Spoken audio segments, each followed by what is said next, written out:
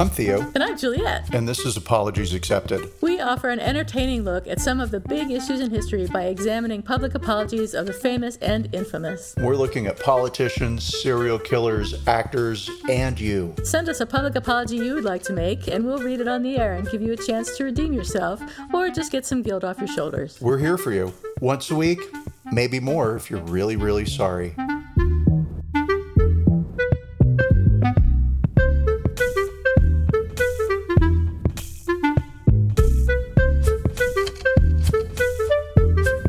Hi, Theo. Hey, Juliet. Good morning. Happy Friday. It's Friday for us, anyway. And it's Friday the 13th in 2020. What could go wrong? That's good luck for us. Probably. And our podcast. So what's going on? What's new this week? Well, I'm very excited to tell you that coronavirus has hit super close to home. Oh, no. Yeah, super close. James has been going into his office building every day. And although his office has space enough for 100 people and only 2 people show up, someone within the building has reported they've tested positive. So we'll say we're thankful that, so now he can't go into the building, right? He can't go anywhere. Well, he has to quarantine. Yeah.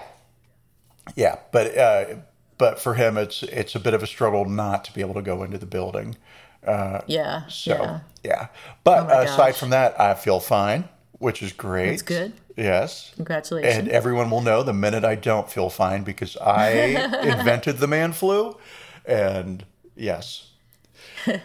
Did we talk about the elections last time? That was very good news for us. That was great news for us, and it's been 1,000 years since the elections. I know. And so many things have happened. But it looks like Trump might actually be relaxing a little bit and maybe going to admit that he's not president. And I'm just going to say, Jesus Christ, I wish the world paid this much attention to my fucking feelings.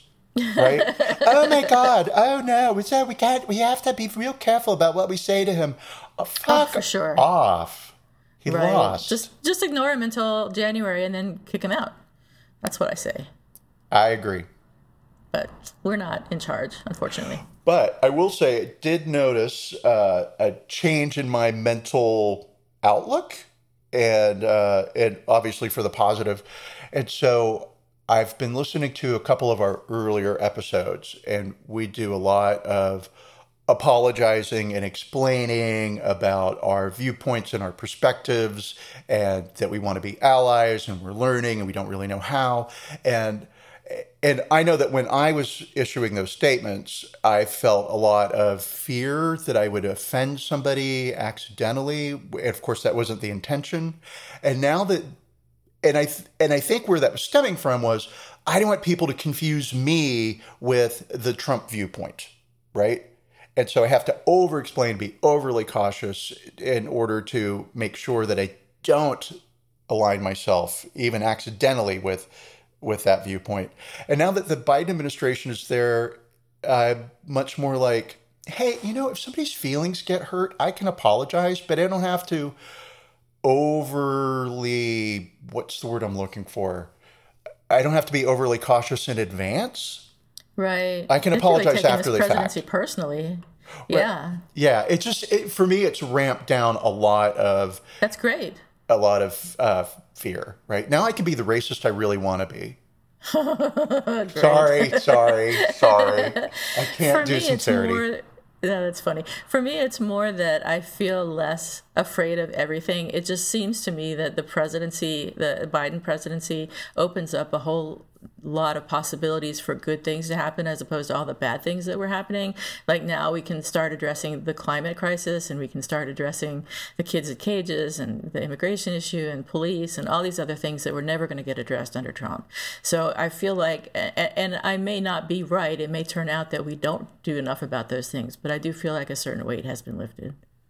I agree. A certain weight has been lifted, and I have hope for the first time in 4 years, because before the hope was just simply that Trump wouldn't get reelected, right? Now it's like, oh, okay, great. Maybe there's some hope for, not even maybe, there's some hope for the country.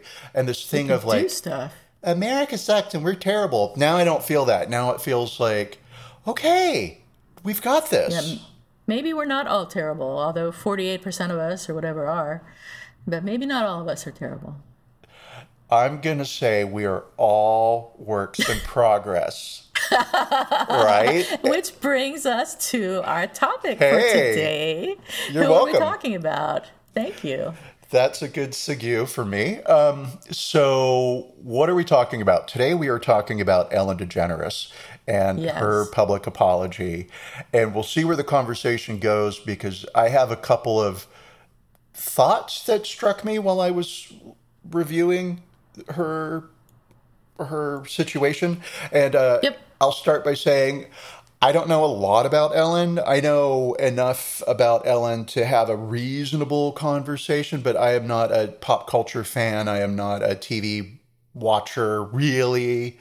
I will say that I don't know quite a lot about Ellen DeGeneres, and I don't have a personal investment in Ellen DeGeneres' show or Exactly. success. I And don't either. in researching this, I actually realized I do have a lot of knowledge about Ellen DeGeneres. I just never connected all of the dots.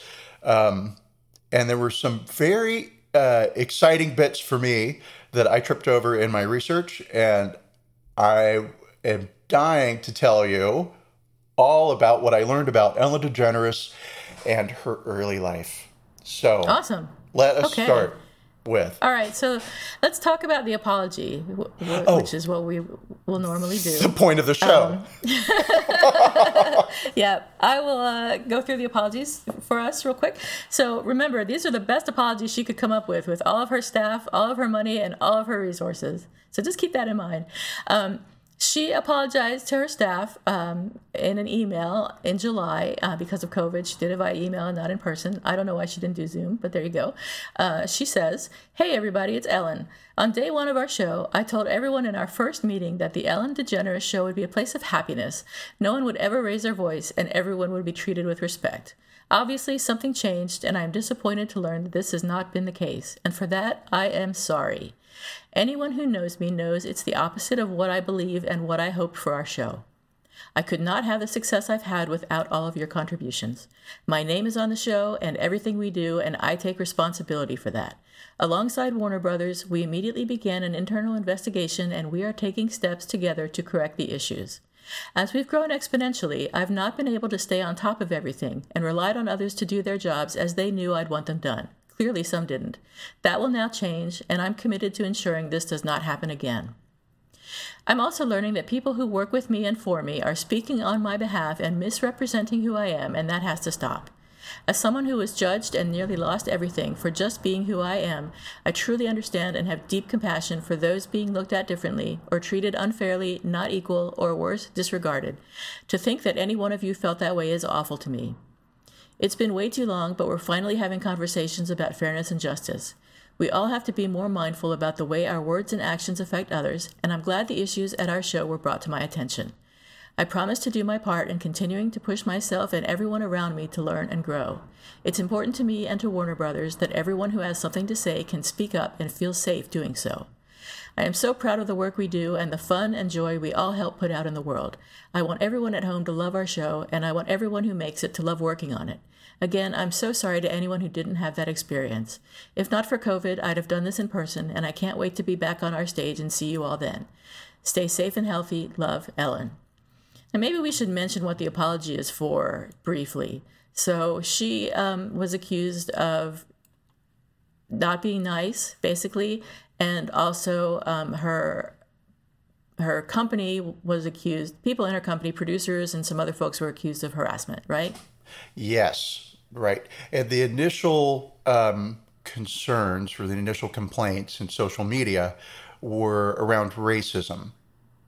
Right. And they were followed a couple of weeks later by complaints in the public forum about sexual harassment.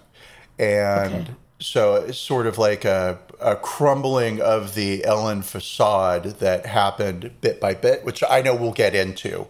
But but the first complaints were about racism, and there was a 2-week span where that was the news. And then the people who had been harassed and intimidated, sexually harassed and intimidated, Yes. finally felt the freedom to speak out themselves. Okay, good. Thank you. So there was a second apology, which was on her show, the start of her 18th season, I believe, when she was on stage, and it was, was it live? I'm not sure. It was filmed before a live audience, but that live audience was televised on screens that were placed in the studio. So she was standing on a stage facing faces that were 3 to 5 feet tall, right? But they couldn't talk back. Yeah. Smiling faces, obviously. Yeah. But yeah. So. Okay. So anyway, so that's the setting, right? She's in a studio by herself because of COVID, and there are televised images of live audience members being projected onto individual screens. Okay, got it. Great. Okay, so she came out wearing white, which was interesting, and she made some jokes first.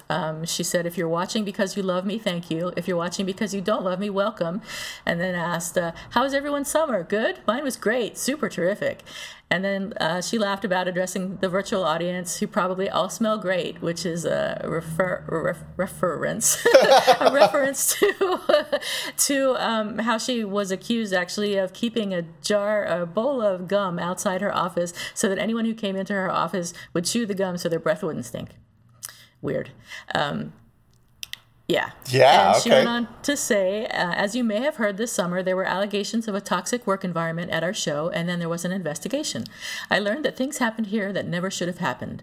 I take that very seriously, and I want to say I am so sorry to the people who were affected. I know that I'm in a position of privilege and power, and I realize with that comes responsibility, and I take responsibility for what happens at my show. This is the Ellen DeGeneres Show. I am Ellen DeGeneres. My name is there. My name is there. My name is on underwear. We have had a lot of conversations over the last few weeks about the show, our workplace, and what we want for the future. We have made the necessary changes, and today we are starting a new chapter. There were also articles in the press and on social media that said I am not who I appear on TV because I became known as the Be Kind Lady, and here's how that happened. I started saying be kind to one another after a young man named Tyler Clemente took his own life after being bullied for being gay. I thought the world needed more kindness, and it was a reminder that we all needed that. And I think we need it more than ever right now. Being known as the Be Kind Lady is a tricky position to be in, so let me give you some advice. Anyone thinking of changing their title or giving yourself a nickname, do not go with the Be Kind Lady. Don't do it. The truth is, I am that person that you see on TV. I'm also a lot of other things. Sometimes I get sad, I get mad, I get anxious, I get frustrated, I get impatient, and I am working on all of that. I am a work in progress, and I'm especially working on the impatience thing, and it's not going well. It's not happening fast enough. I don't think that I am that good an actress that I could come out here every day for 17 years and fool you. This is me. And my intention is to always be the best person that I can be. And if I have ever let someone down, if I have ever hurt their feelings, I am so sorry for that. If that's ever the case, I have let myself down. I have hurt myself as well. Because I always try to grow as a person, I look at everything that comes into my life as an opportunity to learn. I got into this business to make people laugh and feel good. That's my favorite thing to do, that and Jenga. And now I am a boss of 270 people. 270 people who make this show what it is. 270 people who I am so grateful for. All I want is for every single one of them to be happy and be proud to work here.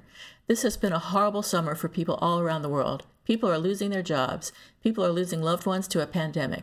People are losing their homes and lives in raging fires that are going on. There is blatant racial injustice all around us. I watch the news and I feel like, where do we even begin? So my hope is that we can still be a place of happiness and joy. I still want to be the 1 hour a day that people can go to escape and laugh. I want to continue to help all the people that we help every day, and I am committed to making this the best season that we have ever had. And then after that, she announced that her DJ has been promoted to co-executive producer. And I think it's worth pointing out the DJ is a person of color. Yeah, he's black. Okay, so and let's save that point for when we discuss the apology, right? But so let's look at Ellen. How did she get on TV? Why does she have a show? Why does anybody care what happens on the Ellen DeGeneres Show, right? So Ellen DeGeneres was born in 1958 in, I will mispronounce it, Metairie, Louisiana. I think it's Metairie, but I don't know. Could be Metairie. Could be Metairie. Could be Metropolis. I don't know. And it's not that I don't care. It's that I'll never have to say that word again, and I'm lazy. So her parents got divorced when she was young. She stayed with her mother, and her brother left home at about the age of 15, is what Ellen says. It seems awfully young for somebody to be leaving home, even in 1978. Oh, no, it wouldn't be 78, sorry, even in like 1960 something. But her brother left home and became a musician, an entertainer, a producer, and he developed a character on Saturday Night Live called Mr. Bill. And He did? her brother played Mr. I Hands. didn't know that. Oh Yes. my God. So Ellen DeGeneres, hey Gen X kids, Mr. Bill, he lives, and thank you, Ellen DeGeneres' brother, whose name I don't know. Vincent, I think. Could be Vincent Mettery, maybe. For our purposes, Could be his name is Vincent. Okay, great. Vinny. So, so he played Mr. Hands. And I got so excited when I found that out. I was like, wow, God, I remember all of that. Let's see. So, Ellen's from pretty normal middle class background. And she worked as a waitress at TGI Fridays. She worked at J.C. Penney's. She worked as a house painter, a hostess, and a bartender. And I mention all that to illustrate that she has had mundane blue-collar jobs where you were the person that people come in and take all their aggravations and anger out on, right? I mean, who hasn't yelled at a house painter? In 1978, she knew she was gay. I don't know that she was open, so I don't want to say she was openly gay, but she was living with her girlfriend, and her girlfriend was killed in a car crash. Ellen was 20 years old. She was like 20. Yeah. Yep. Oh, gosh. And as a waitress, house painter, bartender, she couldn't afford the apartment that she and her girlfriend had been living in. So she moved into a small studio somewhere in New Orleans. And while she was in the small studio, laying on the floor, which was where she had her bed because she was very poor, she noticed there were a bunch of fleas in her apartment. And that was soul crushing, right? She's in the middle of the grieving process, and here she is, and she's surrounded by fleas, and this wonderful person was stolen from her. And she thought, I really wish I could just pick up the phone and call God and say, hey, God, what the fuck? Why did you take my girlfriend, but you gave me fleas, right? Right. And so she wrote that down. Ellen was writing poetry and writing music, and so for her to sit down and write out her feelings was a pretty normal daily activity. But when she finished it, she read it and she said, oh my God, this is actually funny. I should probably do this on stage somewhere. And if I ever get on Johnny Carson, I will do this bit on the Johnny Carson show. Wow. Which, for somebody who had never done stand-up comedy, somebody who had professed no interest in the entertainment industry, but whose brother was Mr. Hands in the Mr. Bill show. So we'll give him that. Call it prophetic. So Ellen starts doing stand-up comedy in and around the New Orleans area, in coffee houses and in bars. There was no real comedy club. And one opened up, and she became the MC of that comedy club in 1981. Then in 1984, she's, all these years, she's still doing the comedy thing. You're working. Yeah. She was named Showtime's funniest person in America in 1984. So she's gotten some attention. Well, that's a lot of attention. Quick, but then if you think that the genesis of this started in 1978, we're 6 years in. She's named Showtime's funniest person. Yeah, 6 years. It's pretty fast. Let's say. I think most comedians are never named Showtime's funniest person of the year. I think most comedians wouldn't take Showtime's funniest person of the year if that title was handed to them. Not anymore, maybe. Okay, so anyway, then the big break happens for Ellen DeGeneres, and she's invited to perform on the Johnny Carson show in 1986. And she does her If You Could Call God skit, right? It's called the Phone Call to God skit. She really kept that all that time. Yeah, she kept it all Wow. that time. And Did you see it? Have you seen it? I did, and I'm going to say it was cute. It was wholesome. Okay. It was sweet, and you felt for Ellen. Like there was just something about her that you wanted to hug her and applaud her, and she was making fun of herself, but she's also making fun of God. And then she's making fun of the fact that she's making fun of God. And it's a really clever, multi-layered, comedic thing. I don't know the word for it. So she wasn't out as gay yet. Did she say that her partner was a man? Oh, Did no. she say, She never... Did she say her partner was a man, or was she just like partner? Silent Okay. about... Okay. Yeah, she didn't talk about the genesis of the God skit publicly. I see. Right? Okay. This was a reflection she made on a podcast, like last month or Later. two months ago. Yeah. So, Okay. okay. So let's see here. So we're in 1986. She's on the Johnny Carson show. She's done her God skit. She's really nervous because Johnny Carson was the coronator. He was the kingmaker in comedy. If you got on the Carson show as a comic, you got some notice. But the big thing was getting called over to the couch. Right. And that didn't happen all the time. And it had never happened for a woman. So in 1986, Ellen DeGeneres is very busy not looking at Johnny Carson because she doesn't want to freeze like a deer in the headlights and realize where she's at. And he's waving her over. And she's not seeing him. She's focused on the audience and she's looking way far away, anywhere but at Johnny Carson. So finally he says, "Hey, come over here." And she turns around and walks over and is sat down on the couch and gets about 45 extra seconds on the show. "Hey, you were really funny. Aren't you great? I want you to come back. I know how hard it is for women in this business." And she's like, "Thank you so much." And here's the thing. She's not funny. She's sincere. Interesting. And she stops being... Stand-up comics are the fucking worst, right? They are funny, perform.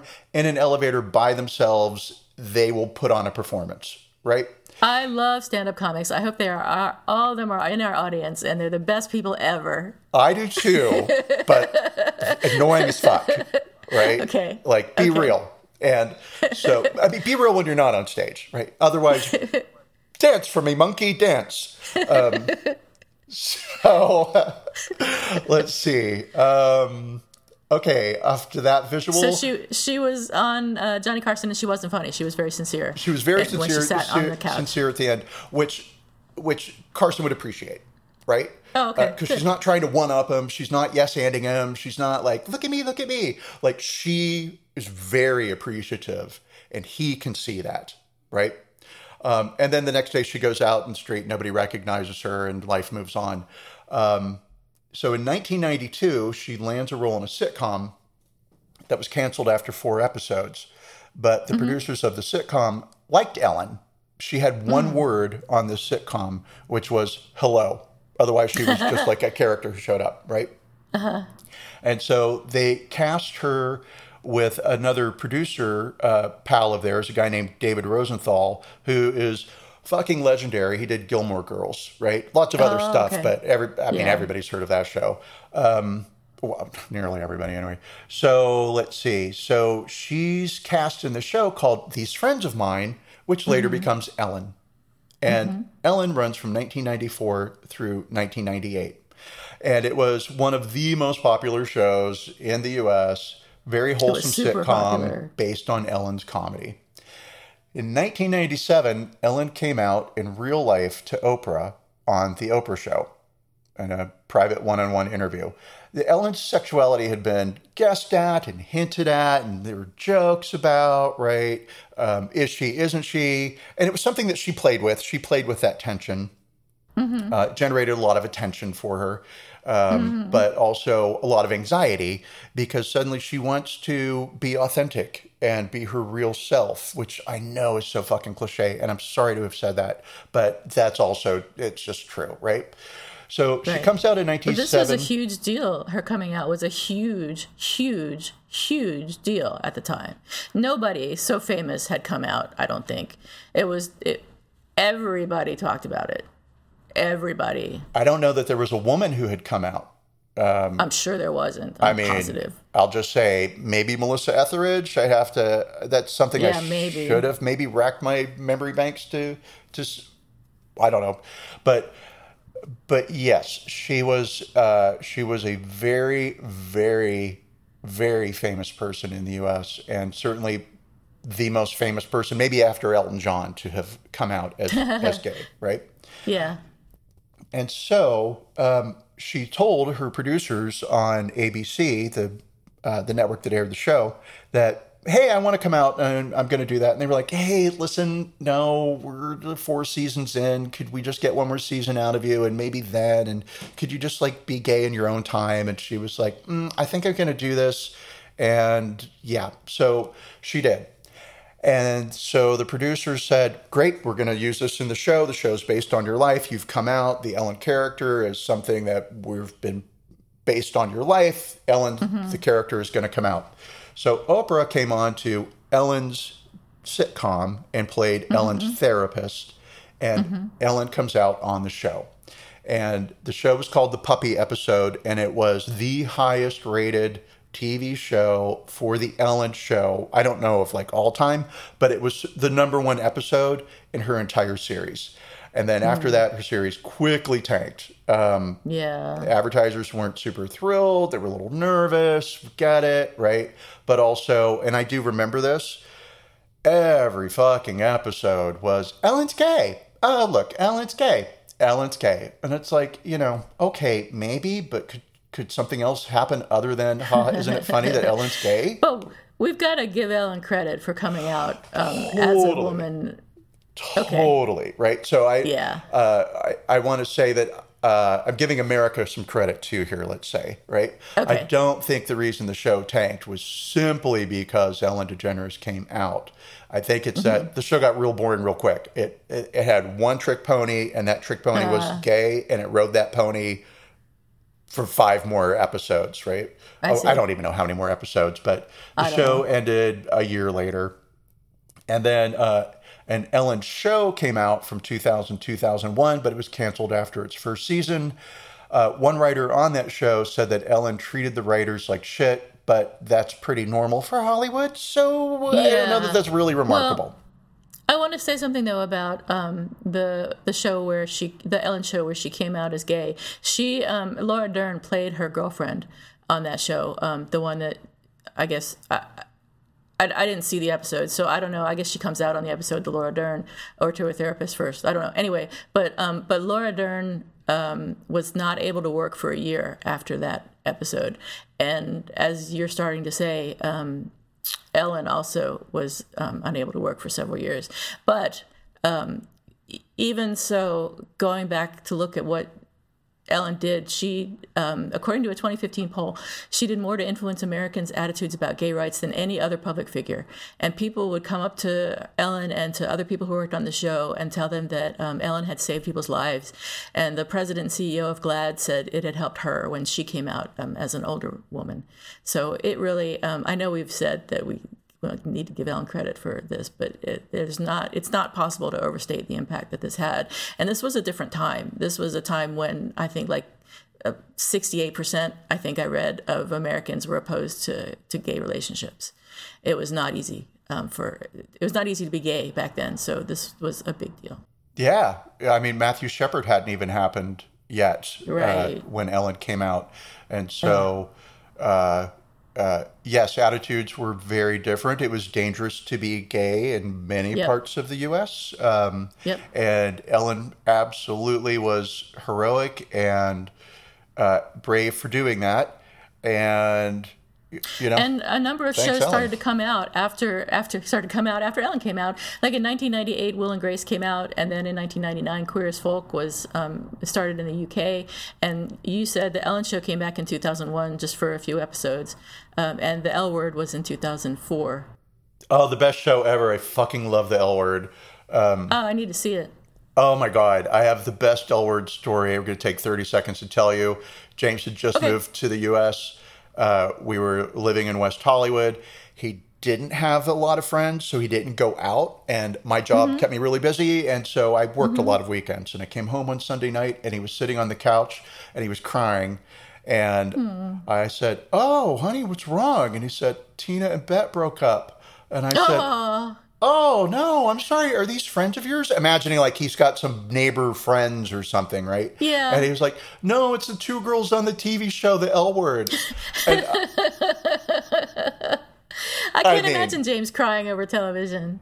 Adorable, right? That's so cute. Yeah. And then I was like, "Isn't that a show for lesbians?" And he was like, "It's really good." And holy fuck, it's really good. Okay, I'm going to watch it. Well worth tonight. watching. Like, let's stop now and start watching The L Word. Okay. Okay, so Ellen in 2001, she's got her show. So then we have September 11th. That happened. Ellen's career is sort of on the skids a bit. She's just problematic. Not in terms of personality, just that she's openly gay. And she'd been tapped to host the Emmys, which were running on November 4th in 2001. And September 11th happened. So this is 3.5 weeks after September 11th. And the Emmys wanted a very somber mood because it was not appropriate to be celebrating anything after September 11th. So Ellen came on and she did an amazing job as a host. She had hit all the right tones. She sort of gave people permission to have feelings, but then also to laugh a little bit. And she received a standing ovation for her joke, which follows. What would bug the Taliban more than seeing a gay woman in a suit surrounded by Jews? And I've got to say that as a joke, that is really fucking good. The audience laughed and they stood up and they applauded. But she does a couple of things in here that I just want to take a moment to look at, right? To really appreciate just how clever this is. I don't know that Ellen wrote it or somebody wrote it for her, but here she is, a gay woman who is having trouble with her career, hosting the Emmys, an award ceremony that celebrates people who are in the industry that is shutting the doors on her, right? Yeah. And in one sentence, she aligns herself with core American values because the Taliban would hate her because she's gay. Therefore, if you hate her because she's gay, you may as well join the Taliban, right? Right. I mean, in that sentence, she does a lot of work shifting the conversation around her gayness. And suddenly being gay becomes an American trait, right? Wow. And then she takes a nice little dig at Hollywood and its relationship with Jewish people. And that does some other work too. And I'm not going to touch that because I didn't really think about it. And let's see. So then that gets her up to about 2003 when the Ellen Show starts. The Ellen Talk Show starts. And I would love to hear what you have found and uncovered in regards to the Ellen Show moving forward, because I stopped my homework there. So she was having a difficult time until about 2003. And 2003, she was the voice of Dory in Finding Nemo, which is really the thing that sort of kickstarted her career back again. And then she started the Ellen DeGeneres Show the same year, 2003, which soon became a hit talk show and was nominated for a boatload of daytime Emmys in its first season. And I think it won 4, including Best Talk Show. So this is where she got famous for dancing on the show and being funny and being charitable and saying, "Be kind." And Obama gave her the Medal of Freedom in 2016 for coming out, I guess, being strong. And he said, just just how important it was, not just to the LGBT community, but for all of us to see somebody so full of kindness and light, somebody we liked so much, somebody who could be our neighbor or our colleague or our sister, challenge our own assumptions, remind us that we have more in common than we realize, and push our country in the direction of justice. So good, she got recognition. Awesome. She had, that was 2016. In 2018, she had a Netflix comedy special called Relatable, which I think pokes fun at her being relatable. I haven't seen it, but I might watch it. You did? How was it? Not recently. Was it relatable? It was kind of relatable. It was a bit more like, oh my God, I'm so rich and famous, but I'm still a person. Let's laugh about how much money I have. And so, I mean, man, take it or leave it. It was, it's better than my comedy special. Yeah, and I was really sort of neutral on Ellen, kind of wavering between slightly positive and slightly negative. But then I heard that in 2018, she was the executive producer of Tig Notaro's Happy to Be Here stand-up special. And I love Tig Notaro. Yes. I wish I were Tig Notaro. She is just so awesome. And if she picked Ellen to be the executive producer, I don't know if you pick your executive producer, or if it's just whoever gives you money or what, but I mean, she allowed her in some way to be, she was not against being associated with Ellen. So Ellen must be okay. Ellen recognized the talent bomb that, and I mean that in a great way, not in a bad way, that Tig Navarro is, and said, she's amazing. Hey, let's get you some exposure, right? Yeah. She wrote for Amy Schumer, which like, mwah. Right. So, okay, I'll stop nerding out. So here I am. I'm feeling okay about Ellen. She's working with Tig Notaro. Everything is great. And then in November, something happened. What happened? November of this year. The election? I don't fucking know. There's something of a person named Dakota Johnson. Oh.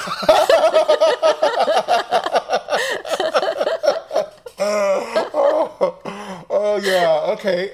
Yeah. Sorry. I knew you were leading me somewhere.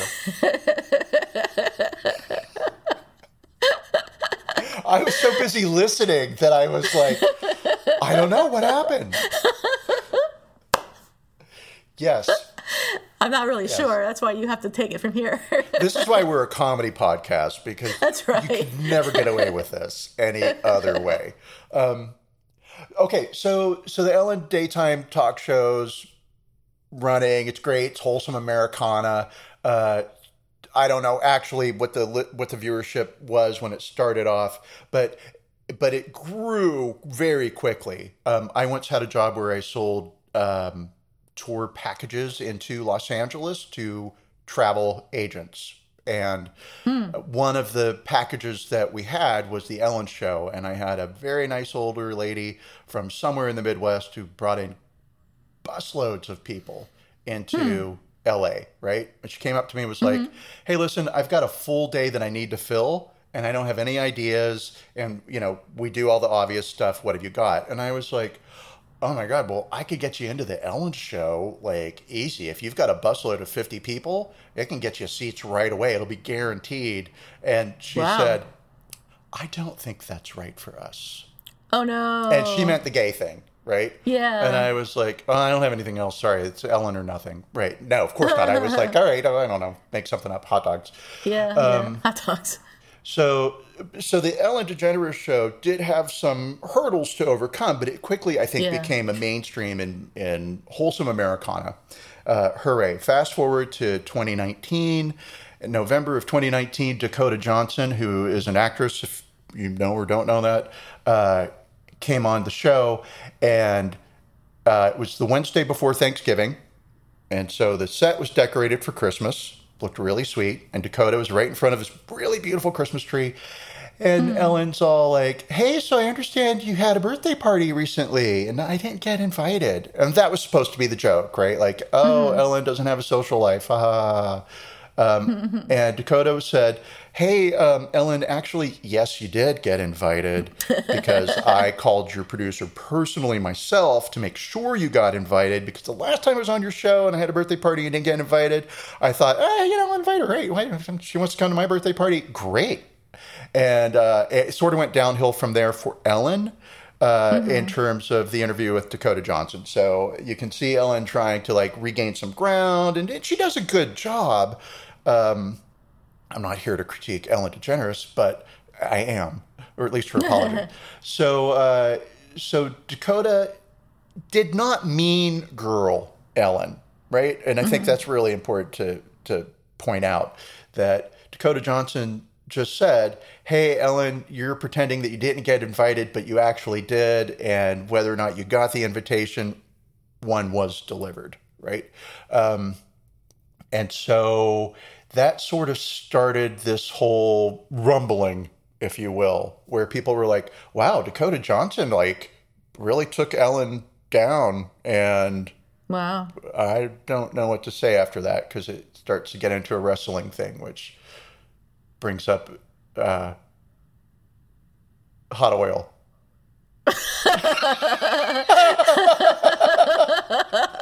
Which we're not here to discuss. No, not at all. So I was just like, yeah, there's too many. There's only one pathway. I'm going to shut up. Please. Please save me. In March 2020, thank you. A comedian dude named Kevin Porter, asked for negative experiences related to Ellen. And he said that she was notoriously one of the meanest people alive. And he got a bunch of responses and stories. And BuzzFeed News talked to 36 former employees. And it says many of whom independently corroborated. I don't know what many means. Is that 6 or is that 35? But independently corroborated incidents of harassment, sexual misconduct, and assault from top producers. All of the ex-employees, many of whom had voluntarily left the show, asked to remain anonymous out of fear of retribution. And Chris Farah on Twitter said, I worked at Real Food Daily, served her and Portia at brunch. She wrote a letter to the owner and complained about my chipped nail polish. Not that it was on her plate, but just that it was on my hand. I had worked till closing the night before, and this was the next morning, almost got me fired. So there are a lot of accusations about Ellen that have come out recently. For example, she doesn't say hi. She doesn't say thank you. She makes people take gum from a bowl outside her office so their breath doesn't smell. She had a racist producer. She fired an employee because they received mental health treatment. She's not kind. Everybody Loves Raymond star Brad Garrett said Ellen's mistreating people is common knowledge. Quote, sorry, but it comes from the top. No more than one who were treated horribly by her. Common knowledge. A former writer said she treated the writers like shit, saying, why do you keep writing these unfunny jokes? And not in a funny way, although I find it very funny. And another producer sort of defended her and said it's not that she's some demon. She just lives in an incredibly privileged bubble and is out of touch with the real world. And sort of along those lines, BuzzFeed noted that some former workers don't think that Ellen is aware of what goes on behind the scenes because she doesn't spend enough time in the office or interacting with the staff. And they said that executive producers insulate her from the details, and everyone acts really differently when she shows up, which I believe because that's how it works. When your super boss shows up, yep. Right? You're different. You're not sitting there blowing your nose and reading Twitter. Right. You're working. So after an investigation by Warner Brothers, 3 executives left the show, and Ellen apologized, as we read at the beginning of the show. So I have a lot to say about this overall thing, but first I want to give you the opportunity to throw in any comments that you may have at this point. So many that I think so let's review where we're at, right? So just in a nutshell, Ellen's had those regular mundane jobs. Now she's super rich and famous, right? She's very powerful. She went through a lot of, let's call it, I don't know, trauma. I mean, she went through a lot of bullshit to get there, right? She came out, her career almost ended. I mean, sure, she was at least a millionaire, so that's better than sleeping on a floor with fleas, right? With fleas, yeah. Yeah, so even if you only saved $1 million out of all the money you ever, fine, you're okay. Right.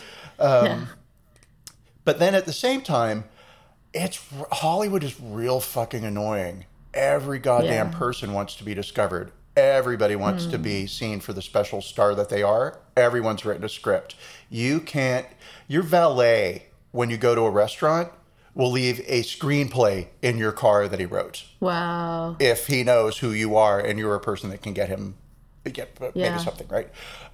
Sure. So you've got a lot of people at you. I don't know what those little fish are called with those teeth. Not the piranha, but the other ones. Oh, I don't know. They all have teeth. Okay, all fish have teeth. Do they? Listen, so. We're here to say we hate fish. So I get why Ellen might need to insulate herself from the plebes, if you will. Hi, as a plebe, I can say that. So, sure, when Ellen walks into the room, don't talk to her, guy that pours the water, unless she talks to you first, right? Because odds are you're going to come up and say, hey, Ellen, I wrote a really funny joke last night, and I'd like $500,000 for it, please. And no one wants to hear that. Right. Now, I'm going to say also that Oprah, everybody loves. I don't hear a lot of mean stuff about Oprah. So it might just be that Ellen is not amazing, right? I don't know. Could be. It could be. It just hasn't come out about Oprah yet. Or never will, because those people probably are just disappear. They're dead. Right. That's why you never hear it. Shh. Here comes Oprah. Okay, nothing. Put down Twitter. Look nice. Don't talk to her. Okay. So I sort of get why, like, Ellen might be an asshole. Everybody wants something from her. I know this to be true. Yeah, I believe you. So are we ready to do absolution or condemnation? Yes, I am. Because I actually went from I don't really care to, wow, no, whoa, this is bad. This is really insincere to, okay, now I've landed somewhere. So you want to do 1, 2, 3, go, and both say it at the same time? Are we going to say yes or no, or what are we going to say? Let's do the show. Let's figure out the show on the listener's time. Totally. So 1, 2, 3, yes, we accept, no, we don't accept? Yeah, sure. Or 1, 2, 3, or 1, 2, 3, absolution, condemnation. Absolve, condemn. Okay. Right? Okay. 1, 2, 1, 2, 3. Absolve. 1, absolve. I can't believe you absolved her. I thought you were going to condemn her. Initially I was, because the apology was pretty insincere, but then the more, and let me rephrase that. Again, she said all the right things, right? She takes ownership of it, but she tells jokes, and I'm talking only about the apology to the audience, right? Yeah, the apology sucked. It wasn't great. And I get why she had to make jokes, but I think really what you could have done is start off with a couple of soft jokes, do a very sincere, short apology, acknowledge it, take ownership of it. We're going to move it forward. You don't have to feel bad for supporting my show, because we're going to be better. And then finish with a joke. But the jokes in the between, and she deflected a lot, and she like pointed out that other people were suffering more in other places, and sort of was like, why are you bothering me about saying I wasn't nice when there's wildfires and all this stuff going on? It was kind of the impression I got. Yeah, and so for that I was like, oh, condemn. No, don't care, don't want it, right? Who do you think you are? Nobody says anything bad about Oprah.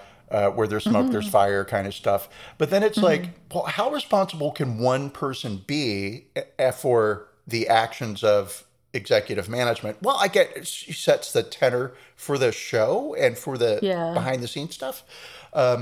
Reading what the producers did and the accusations leveled against the 3 producers who were fired from the show, I'm like, oh, okay. I mean, so Ellen's an asshole and maybe she's inauthentic a bit, but I mean, we're all multi-layered and so, okay, I'll give her a pass for being a human being, but she's not being accused of sexually harassing people or directly being racist herself, right? So it's kind of like, it seems like Ellen's crime here is that she's an asshole. But she's not nice. She's not nice. I read an article, if I can have a few minutes here, I read an article at Salon by Melanie McFarland, and she says that be kind is an impossible bar for anyone to consistently meet or exceed. When was the last time you had to be demonstratively kind for a sustained amount of time in public? Can you be kind to everyone who interacts with you on the worst day of your life? Can you smile and dance while you're being dogged by rumors that you're actually notoriously one of the meanest people alive? Now, I personally, in my bubble here, had not heard that Ellen was mean before, which means nothing. But Melanie McFarland is Salon's TV critic, and she hadn't heard it either. So Ellen did a really good job of hiding it, if in fact she is a mean lady. Or if we could call her a bitch. I don't know. I'm surprised no one called her a bitch. But Melanie goes on to say that it probably goes without saying that such behavior is excused, even praised in men, while equivalent behavior in women brings out the pitchforks. So women are called unreasonable, selfish, and unfeminine when they so much as stand up for themselves. And what harassment and abuse has Ellen suffered? Have we ever really talked about or thought about that? I mean, we didn't say her stepfather molested her at a young age, and she actually tried to protect her mother by not telling her. And later on, she said, I should not have protected her. I should have protected myself. And I didn't tell her for a few years. And then I told her, and she didn't believe me. And then she stayed with him for 18 more years. I mean, women are notoriously not believed in these kinds of situations, but her too. But yeah. So what kind of harassment has Ellen gone through to get to where she is? You know that she has. You just know. And where are all the complaints about male comedians and actors not being kind? They're not required to be kind all the time because they're men.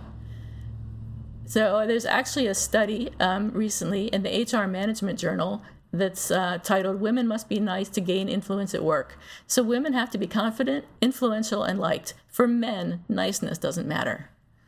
And then there's a nice little bit that I got from BillMoyers.com.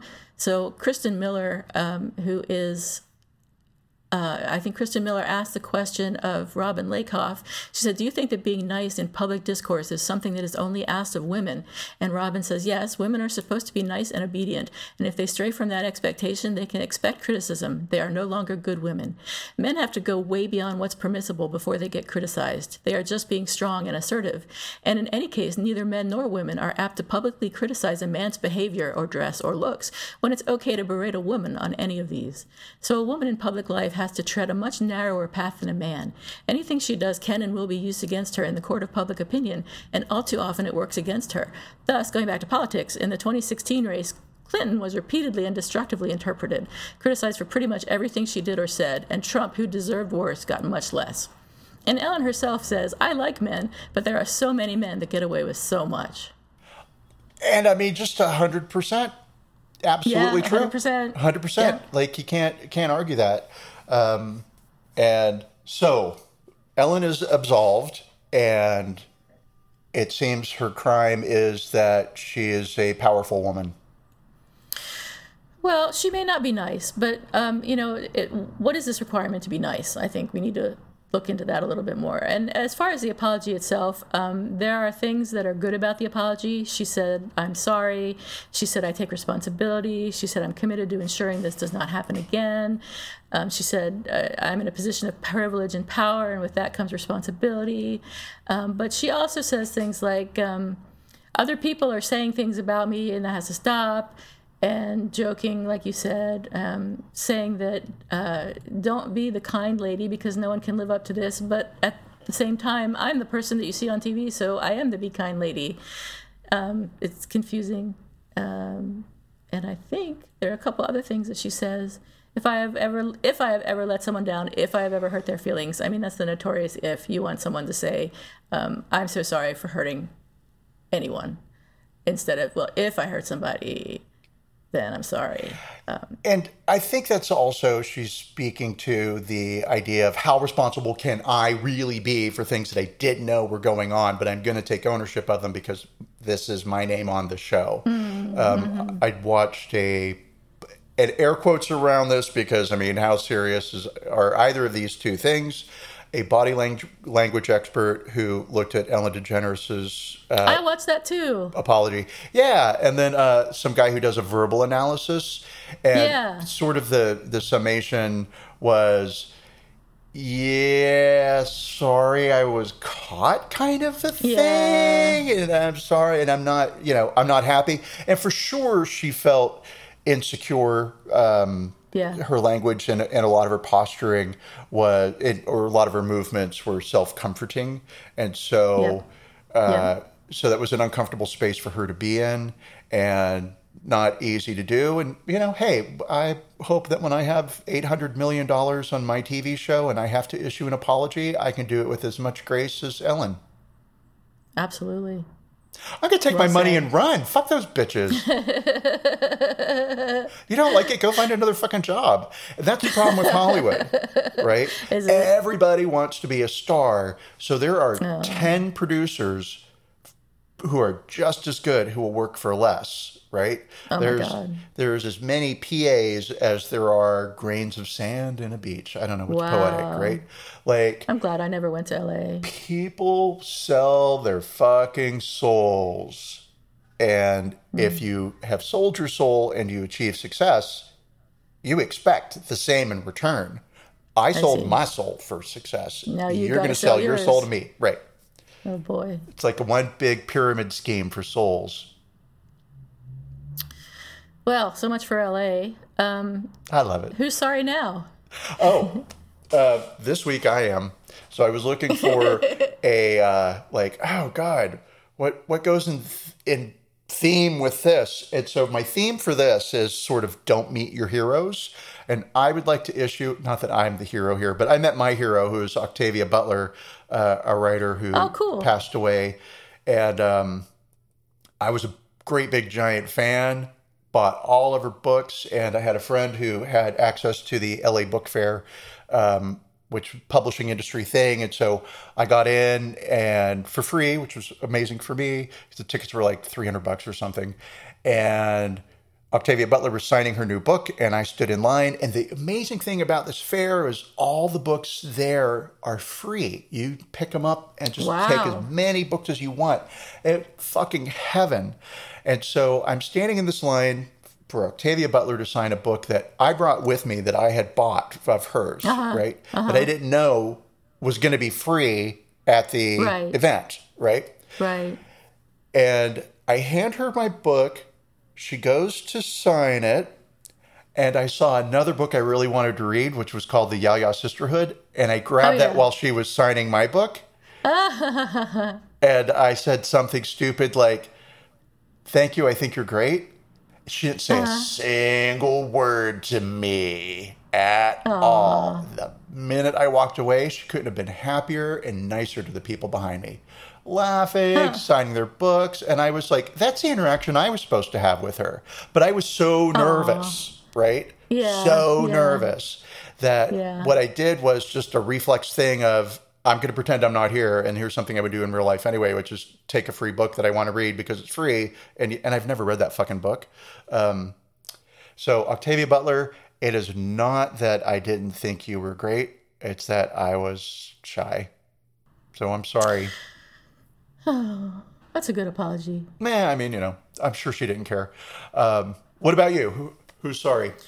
Well, you reminded me of an apology that I have, but I can't remember the name of the author. And I'm sitting here racking my brain. You would know it. She's a science fiction writer, and she's not Octavia Butler. She's a white woman. She was older at the time. She's very, very, very famous, like one of the Ursula top 5 Gwynn. famous. No, but close. Was it Ursula Le Guin? Let me look at her picture. Her picture? Look at the title of her book. Is she so famous you're going to know her face? I'm going to laugh if you say Stevie Nicks. It was Ursula Le Guin. Thank you, yay! We are so fucking scary similar sometimes. So one time I went to some event, and I don't remember if it was a book event or a feminist event or a psychology event or what, because I used to go to all those things. But Ursula Le Guin was there, and she was talking about, I don't remember what she talked about, but it was in a really small room, surprisingly, and there were like 10 people there in the audience, I was shocked. This was like in the late 90s. And I was sitting there thinking, wow, I'm sitting here with Ursula Le Guin. This is amazing. And I was sitting on the aisle, and I pulled out my camera, and I leaned over. I'm sitting right in front of her, like 2 seats back, and I took her picture. Oh, no. And I did. And she kind of gave me the look, and I thought, oh, shit. And then I couldn't leave, because that would have been even more embarrassing. But I just sat there kind of cowering the rest of the time. I felt really bad about it. Please tell me it was an upskirt shot? What? No. But I don't even have the picture now. I don't know what happened to it. I know. So I pissed off Ursula Le Guin for no reason. I'm sorry, Ursula. Well, that's back in the days when cameras were really obtrusive, that you couldn't just like do a sneaky phone. They were, too.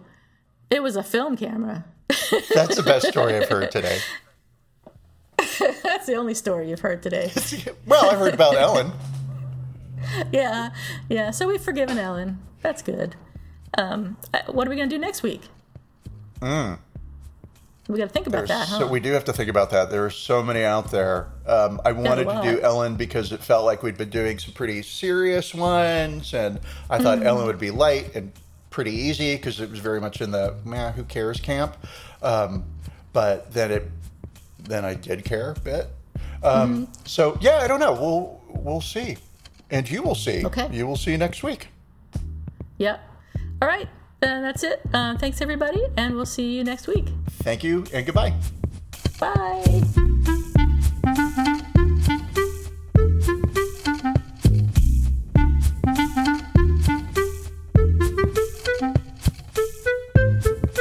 Thank you for listening to Apologies Accepted, the podcast. You can find links to the articles and the sources in the show notes. To submit an apology or find out more, visit us at apologiesaccepted.net, where you can also find our merchandise. We're on Twitter at Apologies Accepted. And on Instagram at apologies.accepted. You can support our important work at Patreon.com/Apologies Accepted. And fuck Facebook. Bye. Bye.